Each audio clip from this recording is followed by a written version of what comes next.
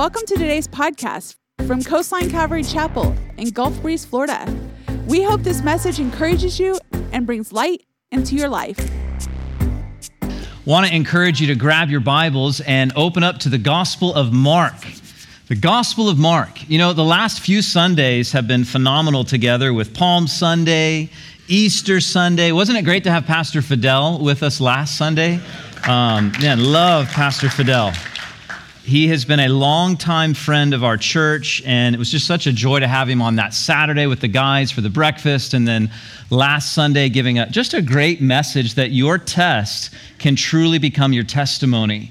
And just heard so much wonderful feedback from our church about how that message specifically just ministered to so many of us. So if you missed any of those teachings or those times, you can find them online if you'd like to reference them. But this morning, we are going to be back in the Gospel of Mark, Mark chapter 3.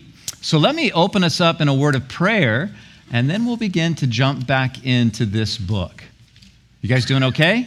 Yes. You look good. You're a good-looking church. Let's pray together. Lord, I thank you for this beautiful morning. It's just Lord, this time of year in Northwest Florida, it's kind of a joy to wake up and almost taste the sweetness of the air. It's just a sweet time of year as far as the weather's concerned. But Lord, I'm so thankful just for the season that we've just celebrated. To be reminded, Lord, that we have a sweetness of soul because you're alive. Jesus, we just worshiped together over the last few weeks that we truly worship and know a risen Savior. God, you've given us your Holy Spirit. You've invited us into a living and vibrant relationship with you. And so, Lord, this morning as we open up your word, we believe that your word is living and active. That your word has the ability, like unto nothing else, to speak to us. So, Lord, I pray that our hearts would be open to your word. That you'd give us ears to hear, Jesus, as you so often said. Lord, that our minds would be attentive to what you want to share to us. And Lord, that you would just have your rule and reign in our hearts and lives this morning as we study your word. God, we love you. We pray this in the precious and powerful name of Jesus. Amen. Amen. Well, we're working our way together as a church through the Gospel of Mark. And we've seen throughout this gospel that in the account of the life of Jesus, Mark's intent is truly to jolt those who are reading this account into a clear understanding of who Jesus is. Pop quiz. Would you say that in our culture, there seems to be a misunderstanding quite often to who Jesus is? Some people, they want to define Jesus in their own terms or in their own way. Well, the Gospel of Mark very clearly, from right out of the gate, in a way that kind of jolts us into an understanding of who he is, gives us an understanding of who Jesus is. And he moves so quickly through the life of Jesus. He begins with an announcement of who Jesus is. Chapter 1, verse 1, Mark says, "This is the good news about Jesus, the Messiah, the Son of God." Is there any ambiguity there, who Jesus is? This is the good news about Jesus, the Messiah, the Son of God. And it's been a few weeks since we've been in this book together, so let me just remind you what he means by using that terminology. This is the good news, he said. That's a word that for us has become familiar about the gospel of Jesus. But it was a common word in that day. The Greek word evangelion just meant an announcement that had something to do with the proclamation of someone who was in authority. In that day, in that time in which this was written, it would have been about the emperor. So by Mark saying this is the evangelion, the good news about Jesus, he's making a very bold, a very clear, a very jolting statement that Jesus is royalty. He's king.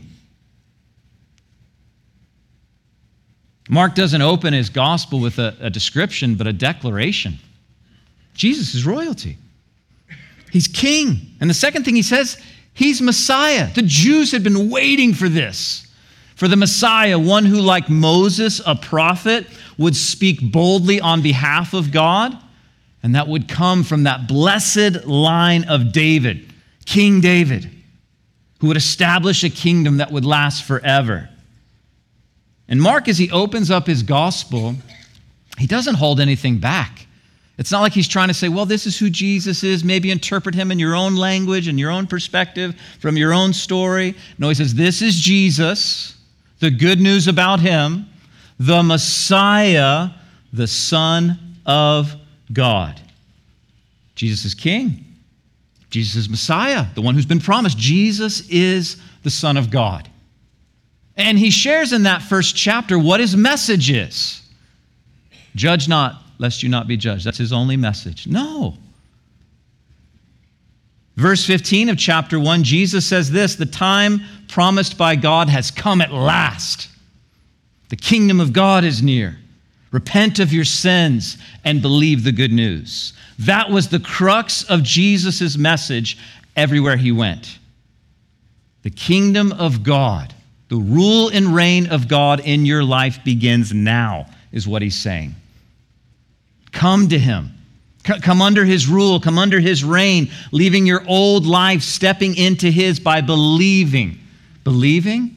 Yeah, resting in, reposing in, having your heart find ease in the truth of who Jesus is. And that's what we see throughout the Gospel of Mark.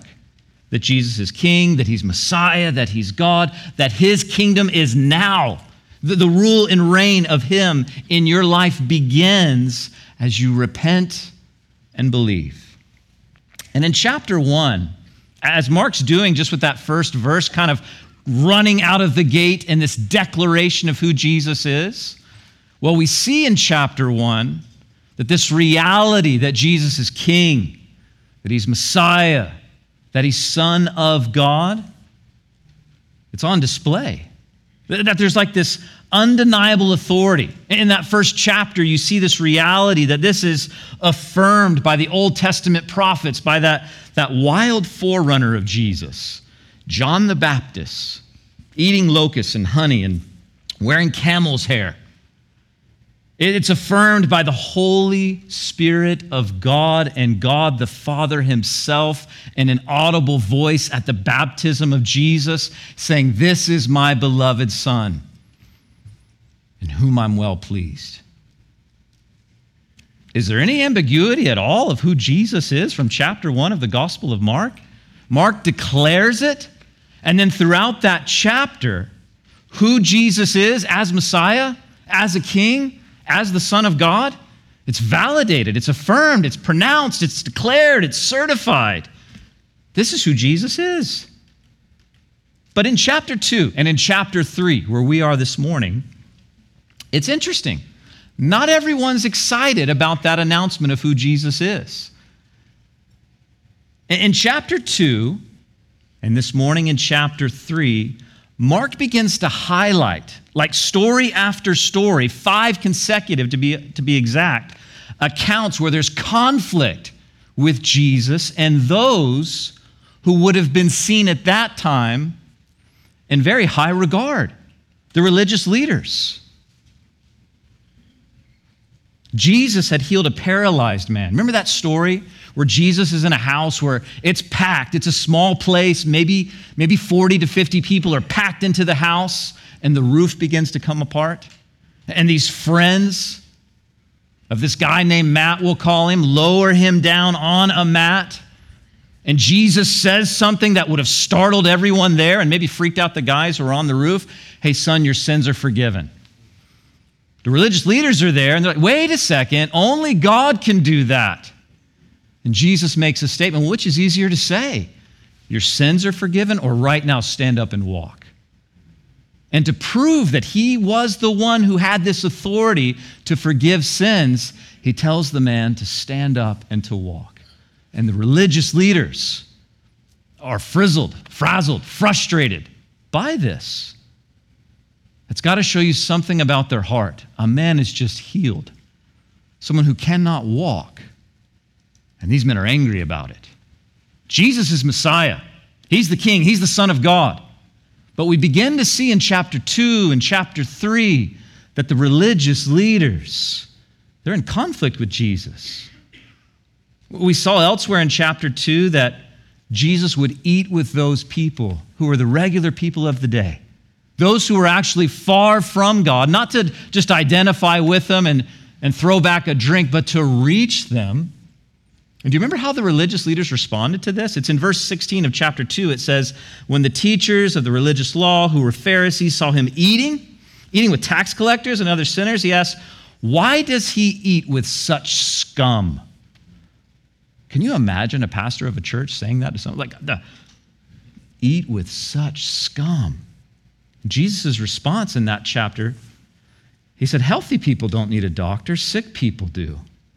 I've come to call not those who think they're righteous, but those who know they're sinners. There's such tension happening between Jesus and the religious leaders. Last time we were in this book together, Pastor John shared about that story in chapter 2 where Jesus' disciples were questioned why they don't fast and how they could kind of pick wheat on a Sabbath day and grind it together, which they saw the religious leaders as work and breaking the Sabbath.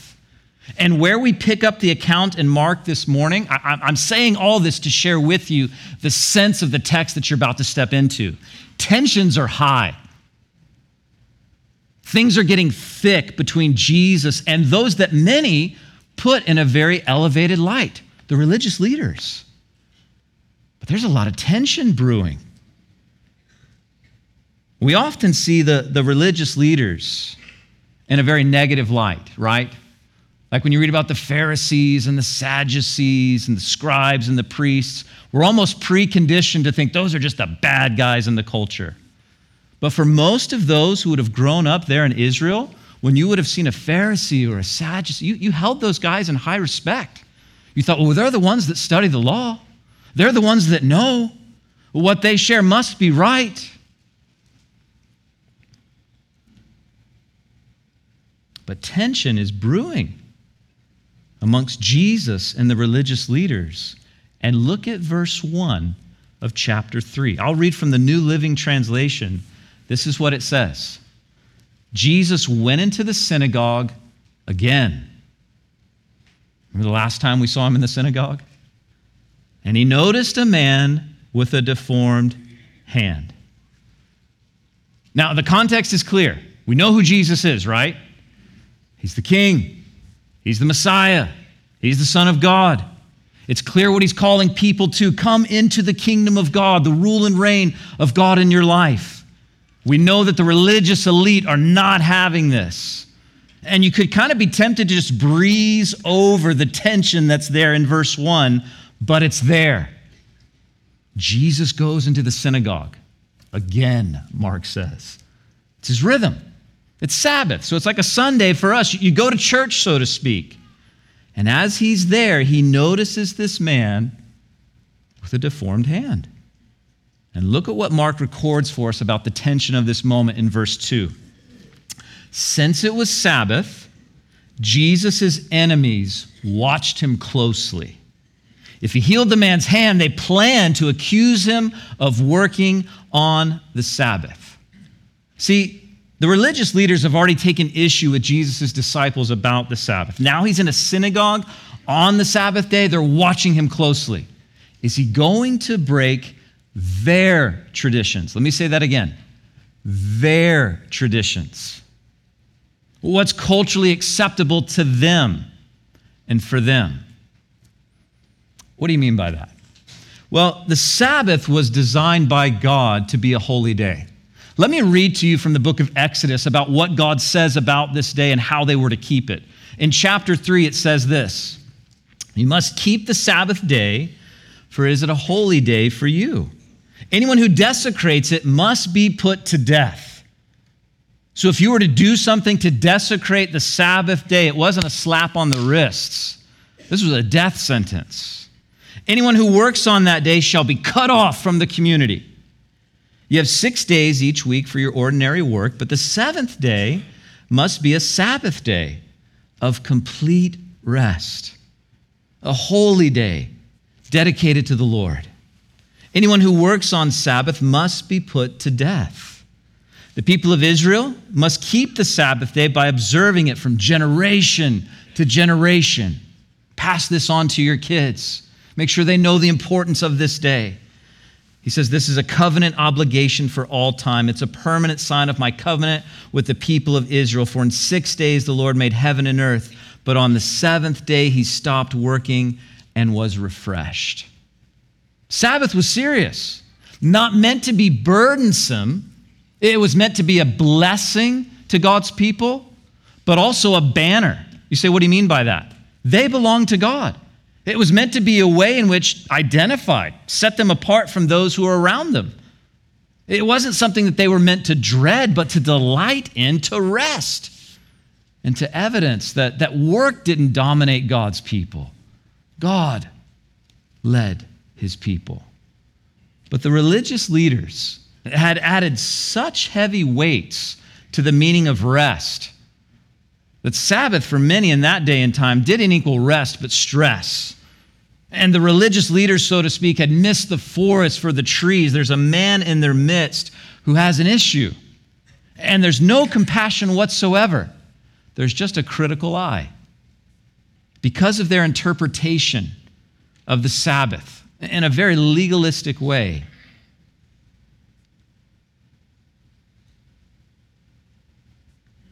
When there was hurt or pain, if the guy wasn't dying, well, then let's just wait till the next day. That was their interpretation of the law.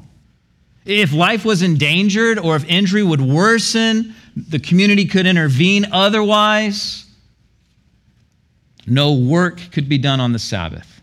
Here's something I want you to hear. This was their tradition, the expectation of those who were around them. But that specifically was not found in Scripture, that definition of work. There's so much tension in the room as Jesus walks into that synagogue.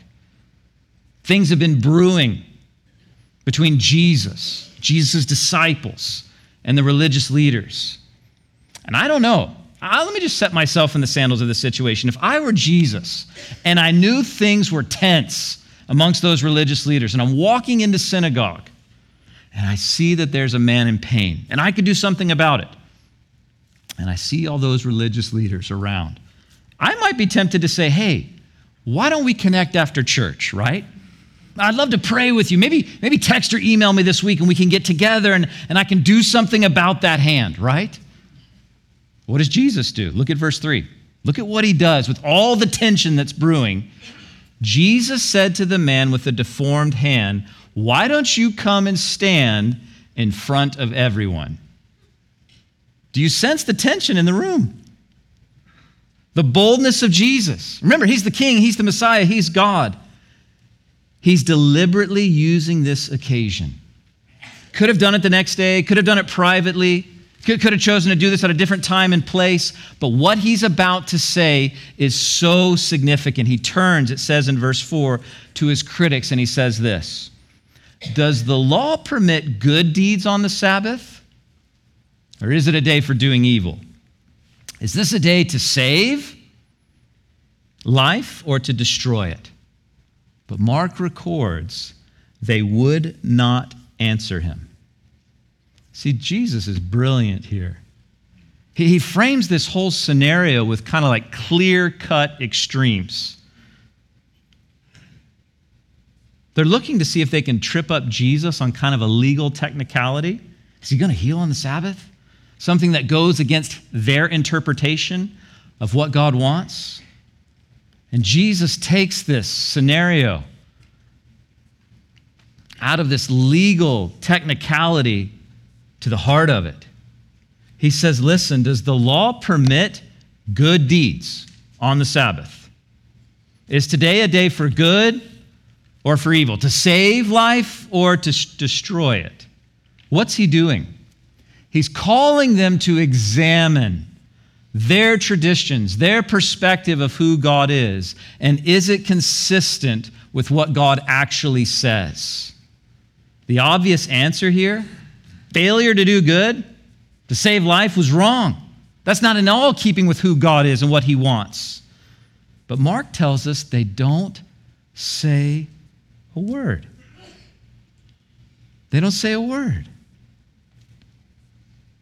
By refusing to answer, it's like they're saying and they're showing their views their practices, their traditions. They know they're off, but they're not going to say anything about it. They don't answer. They just kind of become more steeped in their view, their opinion, their perspective than what's really right. And how does Jesus respond to this? Look at verse 5. It says, this is such an interesting verse. He looked around at them angrily and was deeply saddened by their hard hearts. They don't respond. It's like they know they're wrong. And instead of a repentance, instead of a changing of mind, they harden. Church, I hope you hear me on this. This is a very dangerous place to be. For God to speak to your heart and for you to harden, to not respond. So Jesus is what we would call mad sad, right? He's mad because there's a man here who's hurting and they're more concerned with their reputation and what their peers would think of how they would respond in that moment. And he's sad because this was an opportunity. This was an opportunity for them to change their minds and to simply align their perspective with truth. And so he simply says a word in this moment. Look at what it says there. Hold out your hand. That's all he says.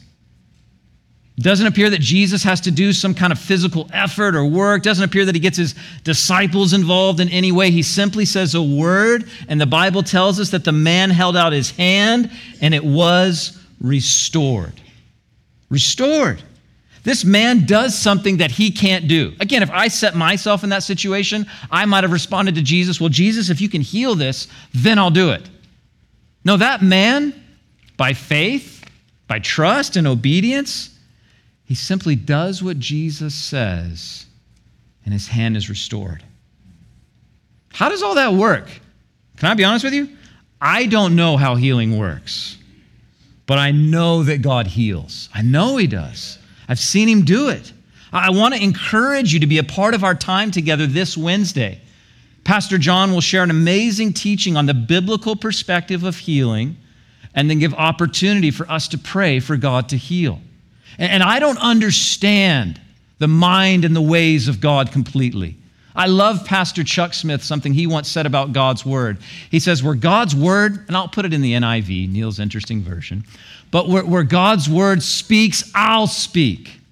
But where God's word is silent, I'm going to be silent. And I've seen God heal in a moment by simply an obedience to God's word, like it says in the book of James, just anointing with oil and praying, and there's healing. I've seen God bring healing through the gift of medicine. We live in such a beautiful time in the 21st century. We're given such amazing medical care where God can use the wisdom and the resources and the application of those things to bring healing. And I also have seen him say no. But I know that he heals. I know that he heals. And this man who doesn't have any kind of religious pedigree, it's so tempting for us to kind of always just look down on the Pharisees, Sadducees. Those in that day did not.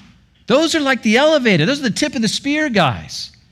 This guy with the deformed hand in the synagogue, he didn't have a religious pedigree, but you know what he had? Humility and faith. Listen, you can win in those categories in life. Trust and humility, and those are the ingredients by which God does amazing things in your life. The man has humility and faith. So, you know, on that day, he walks out of the synagogue healed. These critics, the Pharisees, here's something I want to share. In their hardened hearts, and as they continue to harden their hearts, they make a choice that they would probably have never seen themselves do if they would have rewinded the clock in their life. See, what do you mean by that? Look at verse 6. It says, at once the Pharisees went away and met with the supporters of Herod to plot how to kill Jesus. Let me say two things about this. This is bizarre behavior. The Pharisees are ready to murder on the Sabbath because Jesus heals on the Sabbath. I don't know all these Pharisees, scribes. I don't know anything about their background.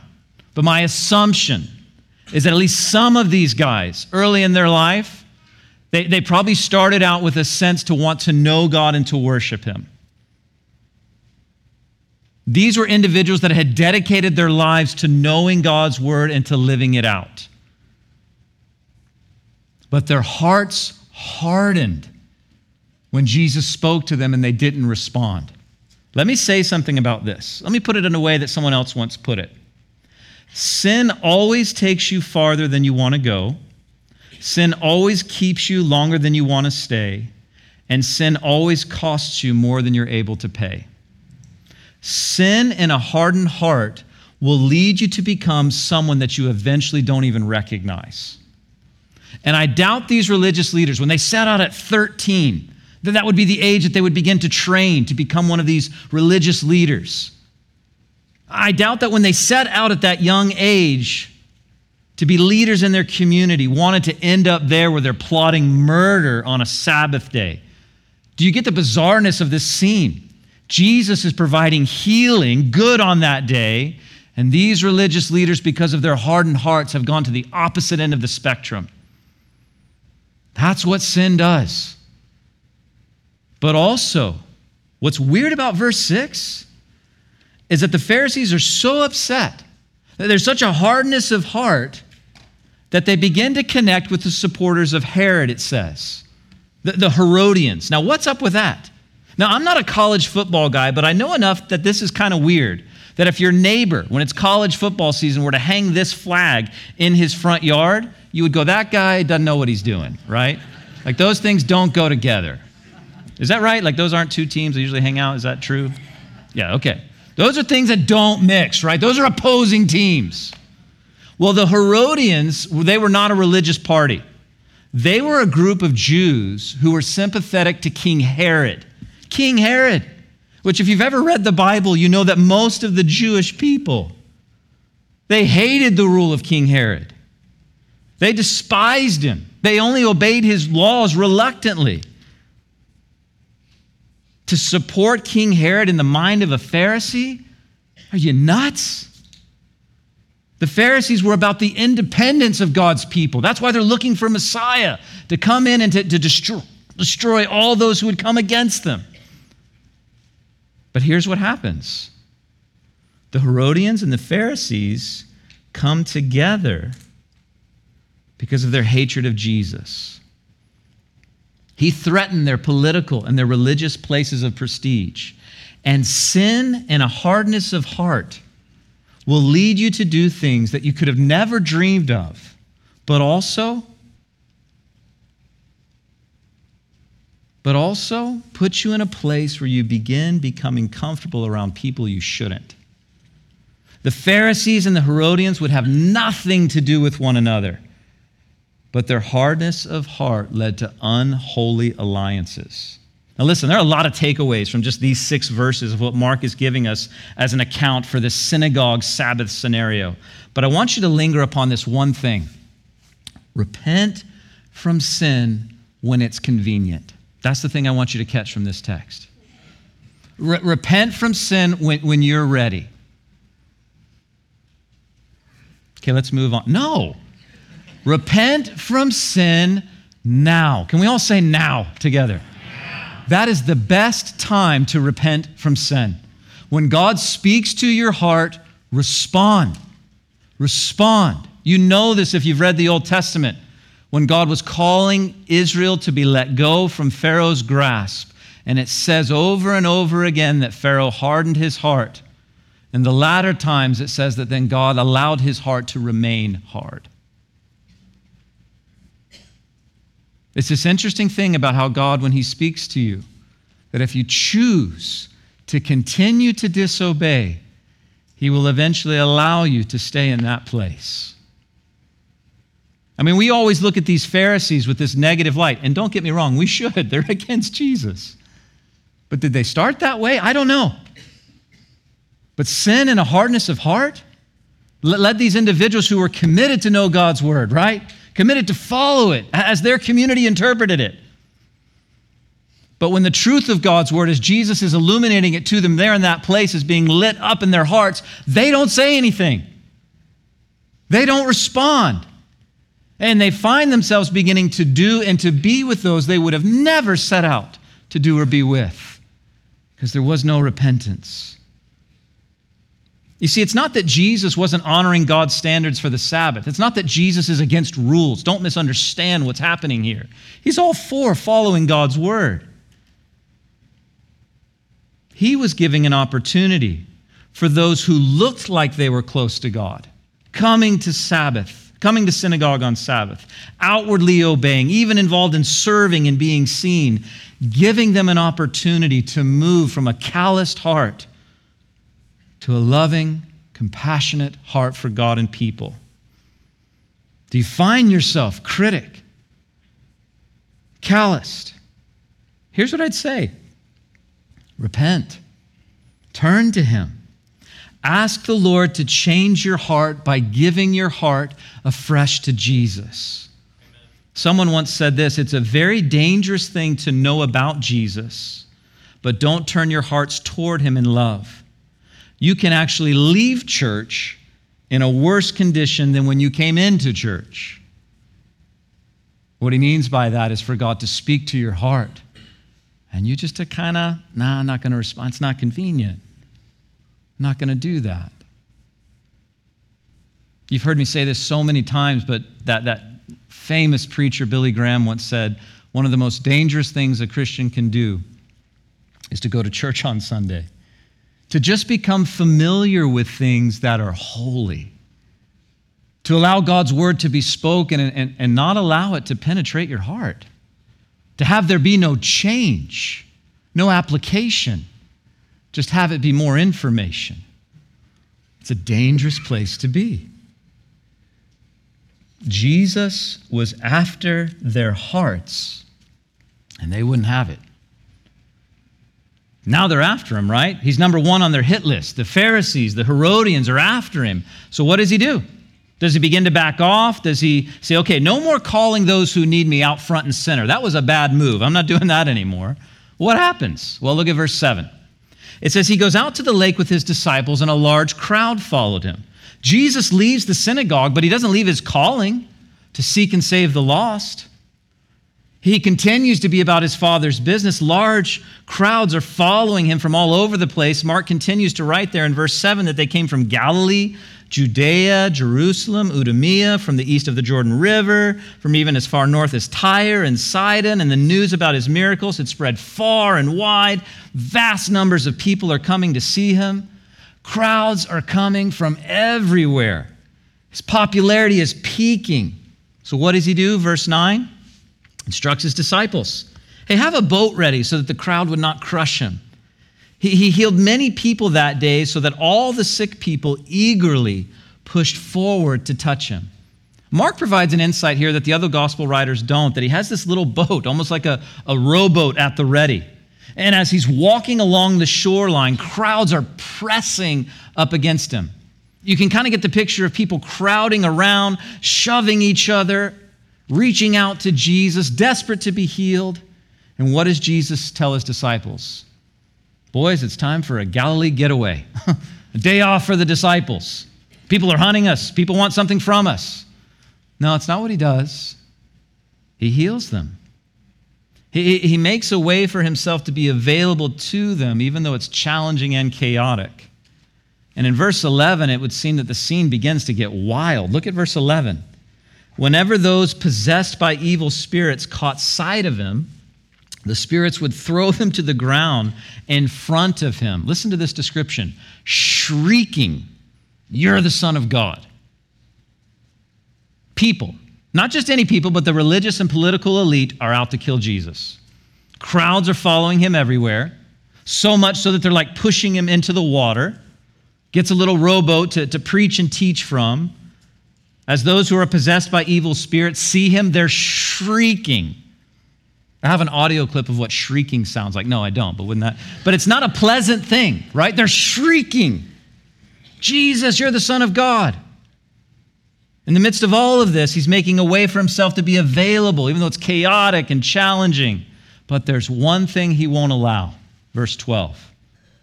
He sternly commanded the spirits not to reveal who he was. Isn't there this dynamic amongst some that, hey, all press is good press, even if it's bad press? Jesus doesn't seem to buy into that. Why doesn't he want this press from the possessed spirits? They're not falling down in worship, but shrieking to everyone, you're the Son of God. And Jesus didn't want or need demons to endorse him. You know what was enough? The resurrection. That's where he wanted to prove once and for all who he is. Jesus, and this is just my opinion, didn't want to reinforce this popular misconception that the crowds were looking for, like a political and military leader to free him from Rome. He wanted people to see who he was as a Messiah whose kingdom was spiritual. One author puts it this way: Jesus' kingdom is spiritual. It begins not with the overthrow of governments, but with the overthrow of sin in people's hearts. Listen, we're almost done, but I'm hoping that you're catching the heartbeat of this chapter. Jesus is after the hearts of you and me. That's why he's here, to seek and to save the lost. He's in the synagogue. The religious leaders, they're like on tiptoe, hoping to be able to accuse him of something that they can put him to death for. He's healing a man. Jesus is by the lake. Crowds are thronging around him, so much so that they're pushing him into the water. Evil spirits are shrieking about him. He's healing people. He's healing people. As we close our time this morning, we've seen that as tension is at an all-time high in the life of Jesus, he's rejected and targeted by these religious leaders. Crowds are everywhere. Demons are going nuts. What does Jesus do? Look at verse 13. Jesus went up to a mountain and called out the ones he wanted to go with him. And they came to him. And he appointed 12 of them and called them his apostles. Jesus is at a very critical point in his life and ministry. He's offended the traditions of the religious elite. The crowds are after him, but not really interested in spiritual things. They're fickle. So he goes to a mountain. We know from another writer, the Gospel of Luke, that he spent the whole night in prayer as he was on that mountain. And he calls those that he wanted to disciple, to learn and to apprentice from him. And probably only second to what Jesus accomplished on the cross and through his resurrection, there seems to be nothing more important and predominant in the ministry of Jesus than choosing these 12 men to be his disciples.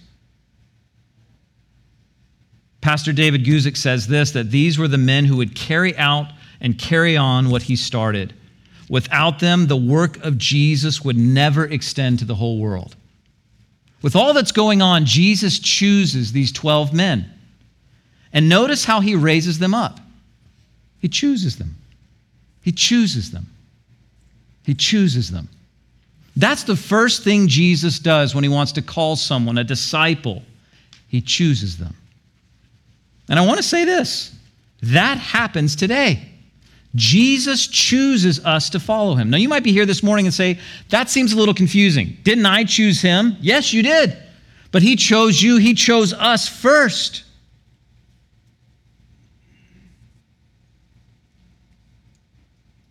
You might say, I didn't know that he chose me. That's okay. In the big picture, the reason we chose him is because he first chose us. This isn't meant to bring confusion, but comfort. Jesus chose you to follow him. He loves you. He cares for you. He wants you. He chose you, knowing who you are and what he wants to do through you. And then in verses 14 and 15, we see what being chosen by Jesus looks like for these 12 disciples and for us. Look at what it says there. They were to accompany him and he would send them out to preach, giving them authority to cast out demons. 3 things here. They were to accompany him. I love how some translations say they were to just be with Jesus. They were to be with him. First and foremost, following Jesus is being with Jesus and recognizing his involvement in your life, in everything that you do. As I wake up, I'm with Jesus. As I go to work, I'm with Jesus. I'm with Jesus, and he is with me. I thought this was so insightful, so simple. I wanted to put it up on the screen about what it means to be a disciple of Jesus. Recognize the presence of Jesus in your life every day. I am with you and you are with me throughout the day. This is fundamentally what it means to be a disciple. Being a disciple is not about belonging to a certain church, but first and foremost about belonging to Jesus. This reality of recognizing that he is with you. He's never going to leave you. He's never going to forsake you. He sees the end from the beginning and the beginning to the end. God's working in your life. And the most reliable way to know him, to seek him, is through the Word of God.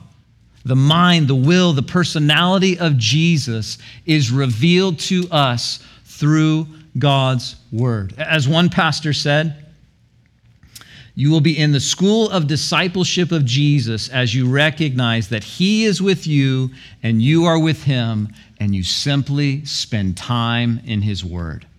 Recognizing his presence and understanding who he is through his Word, Jesus chooses his disciples to be with him. And what does it say he does from there? It says that he would send them out to preach. Here's the point. He gave them something to do. It wasn't just about being with him, but he gave them something active to do. Being a disciple, it's somewhat of a passive thing. Man, I'm with Jesus. I'm just abiding in him. But it's also a very active thing. Jesus has something for you to do. Something for you to do in your church, in your community, in your home. When the Apostle Paul was writing to the early church, he wrote this in 1 Corinthians 12.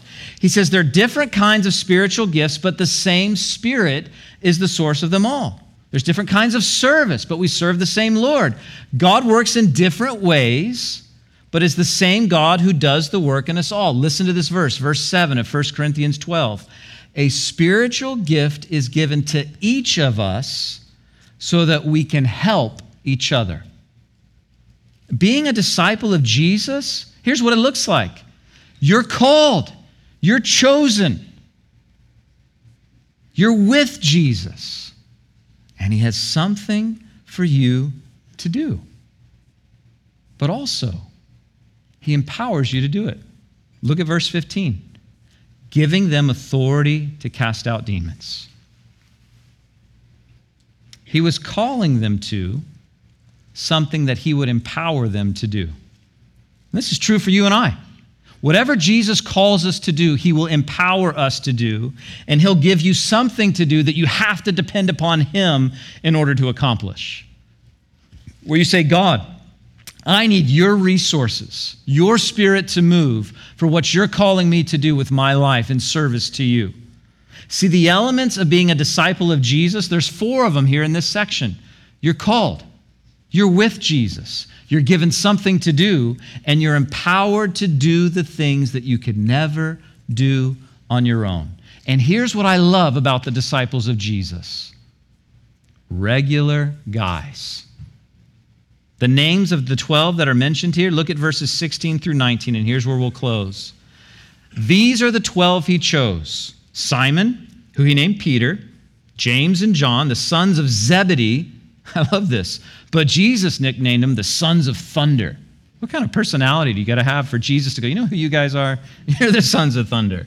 Verse 18, Andrew and Philip, Bartholomew, Matthew, Thomas, James, who's the son of Alphaeus, Thaddeus, Simon the Zealot, and Judas Iscariot, who would later betray him. There's a lot of connections in this group. There's brothers, right? There's James and John. There's Peter and Andrew. There's guys that maybe work together in business. Peter, James, and John were all fishermen. There's political opponents. Matthew, the Roman collaborating tax collector, and Simon, the Roman-hating zealot. And there's one who would betray Jesus, Judas. It's interesting. We know some things about some of these guys, right? Peter and James and John, and what we read about Judas and all the different things we see happen that in the Gospels and in the book of Acts. God did amazing things through these men. But here's the thing I want to draw your attention to. For the most part, we know very little, at least about these other 8 guys that are mentioned in this list.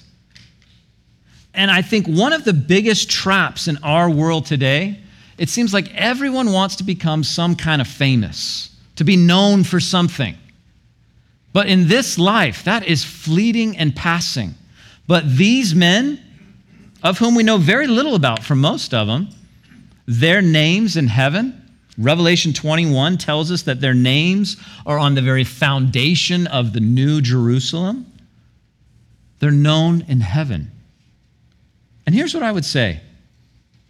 The fame of our name, what we're seeking, that'll bring the most fulfillment in life is to hear these words of Jesus one day. Well done, good and faithful servant. Enter into the joy of your Lord. That's our aim as disciples. Listen, as we look at this section in Mark chapter 3 this morning, I hope you see and you hear the heartbeat of what's happening in this passage. Jesus is after the hearts of people. Those religious leaders in that day followed their traditions.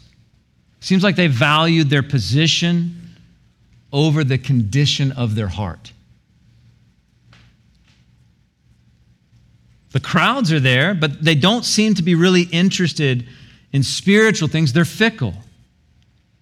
Jesus calls these 12 disciples, and he does the same thing for us today. As disciples, we're chosen by Jesus. We're with Jesus. He gives us something to do, and he empowers us to do it. But the heartbeat of what I hope you catch from this morning is that Jesus is after your heart. He's after your heart. And as he speaks to your heart, the best time to respond to what the Lord speaks to in your life is now. To come to him. To not allow there to be this dynamic like these religious leaders where you value something, your position over the condition of your own heart, but to allow Jesus into your heart. Not just one day, but every day. Repentance is somewhat of a lifestyle for a believer, where you're constantly aligning your heart, your attitude, your mindset into what the Lord wants for your life. I want to encourage you as we close in a time of worship this morning to come to Jesus. Recognize as a disciple of his that he's chosen you. He wants you to be with him. He's given you something to do and he's empowered you to do it. But allow your heart to be soft in his hands. Don't harden your heart, but allow your heart to be changed as you give it afresh to Jesus this morning. We hope you enjoyed today's podcast. Join us again as we dive into the scripture, going verse by verse here at Coastline Calvary Chapel.